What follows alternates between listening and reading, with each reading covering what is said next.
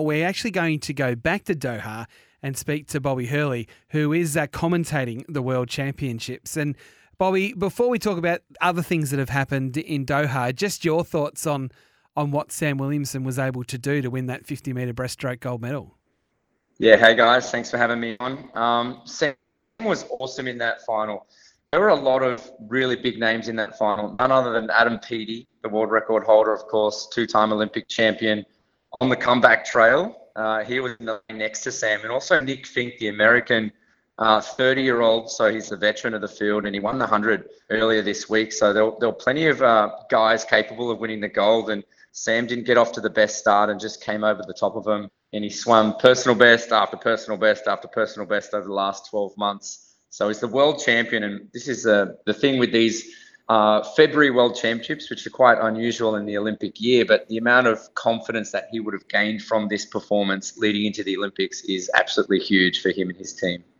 Bobby, give us a feel for what's going on with these World Championships, because, as you said, they are very different, the time of year they're being held, but also the fact that it is also an Olympic year as well, which means there are quite a few, particularly from an Australian point of view, big names that are not competing. So what's the atmosphere like, and what do we make of these World Championships from a results point of view?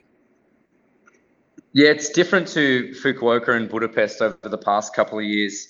And I think the vibe is like, this is a really large World Cup event, a really large in-season event where obviously all the countries are represented. It's much smaller and more condensed teams from the United States and Australia.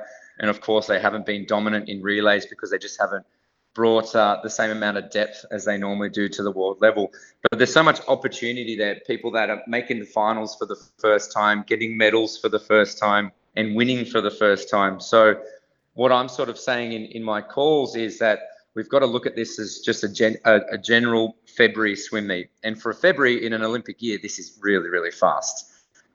Compared to times from last year's World Championships, no, it's not quite at that standard. But for February, which is generally, there's no major championships held at this time of year, it's been a really fast meet. And obviously we had a world record earlier this weekend. With the 50 freestyles coming up, Cam McAvoy and Sarah Sostrom, we might see another one go down. Bobby, that's the thing we're really interested in, is those opportunities that are given here. Who are some of those names that have really caught your eye, the real young stars on the rise? Well, Iona Anderson, the 18-year-old from WA, she's on her senior team debut here, alongside Jacqueline Barclay, the 17-year-old from Queensland. They're racing the 3 backstroke events at these championships, and Iona's won 2 silver medals in the 50 and the 100-metre backstroke over the first 4 days. She looked like she was about to get the gold last night, just got touched out by the American by 2/100ths of a second. And obviously these are new names for the general public to hear. And we've got Kaylee McEwen, the Olympic champion, world record holder in the backstroke events. But there's a very real opportunity that these 2 girls will not only be on the Olympic team, but be in those Olympic finals and be threatening for a podium alongside Kaylee. So they're just 2 that come to mind. And Isaac Cooper as well, as the young sprinter from the Sunshine Coast. He's got a big couple of days ahead of him with the 50 free and the 50 backstroke. He's really narrowed his focus into the 50-metre events now. He was 4th in the 50 fly. And we're seeing a resurgence in men's sprinting alongside Sam Williamson in all of the 50s. And it's led by Cam McAvoy, who's up this morning with the 50 freestyle, where he's the reigning world champion. So is it showing a further strengthening of Australian swimming, Bobby? Because what we I guess as Australian supporters and sport lovers, we're used to seeing us dominating the pool, but is it getting deeper and more challenging and better, I suppose, from an Australian perspective?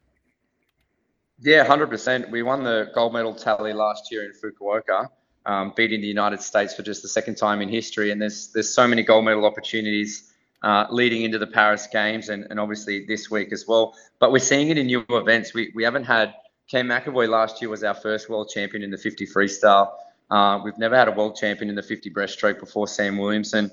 So it's in these shorter and sprint events that, especially on the men's side, we haven't really focused on those 50-metre races before. We've always had some successful 50 freestylers and form strokers on the women's side, probably from, the Libby Trickett's and Alice Mills and whatnot that are coming down from the 100-metre freestyle into the sprint. But now we're getting guys like Cooper, McAvoy, even Iona Anderson, that are really focusing on the one-lap dash. The introduction of this resistance training, which is a bit of a movement happening in Australia at the moment, is really paying dividends. Whether you're 18 years old or 30 years old, everybody's benefiting from this resistance movement.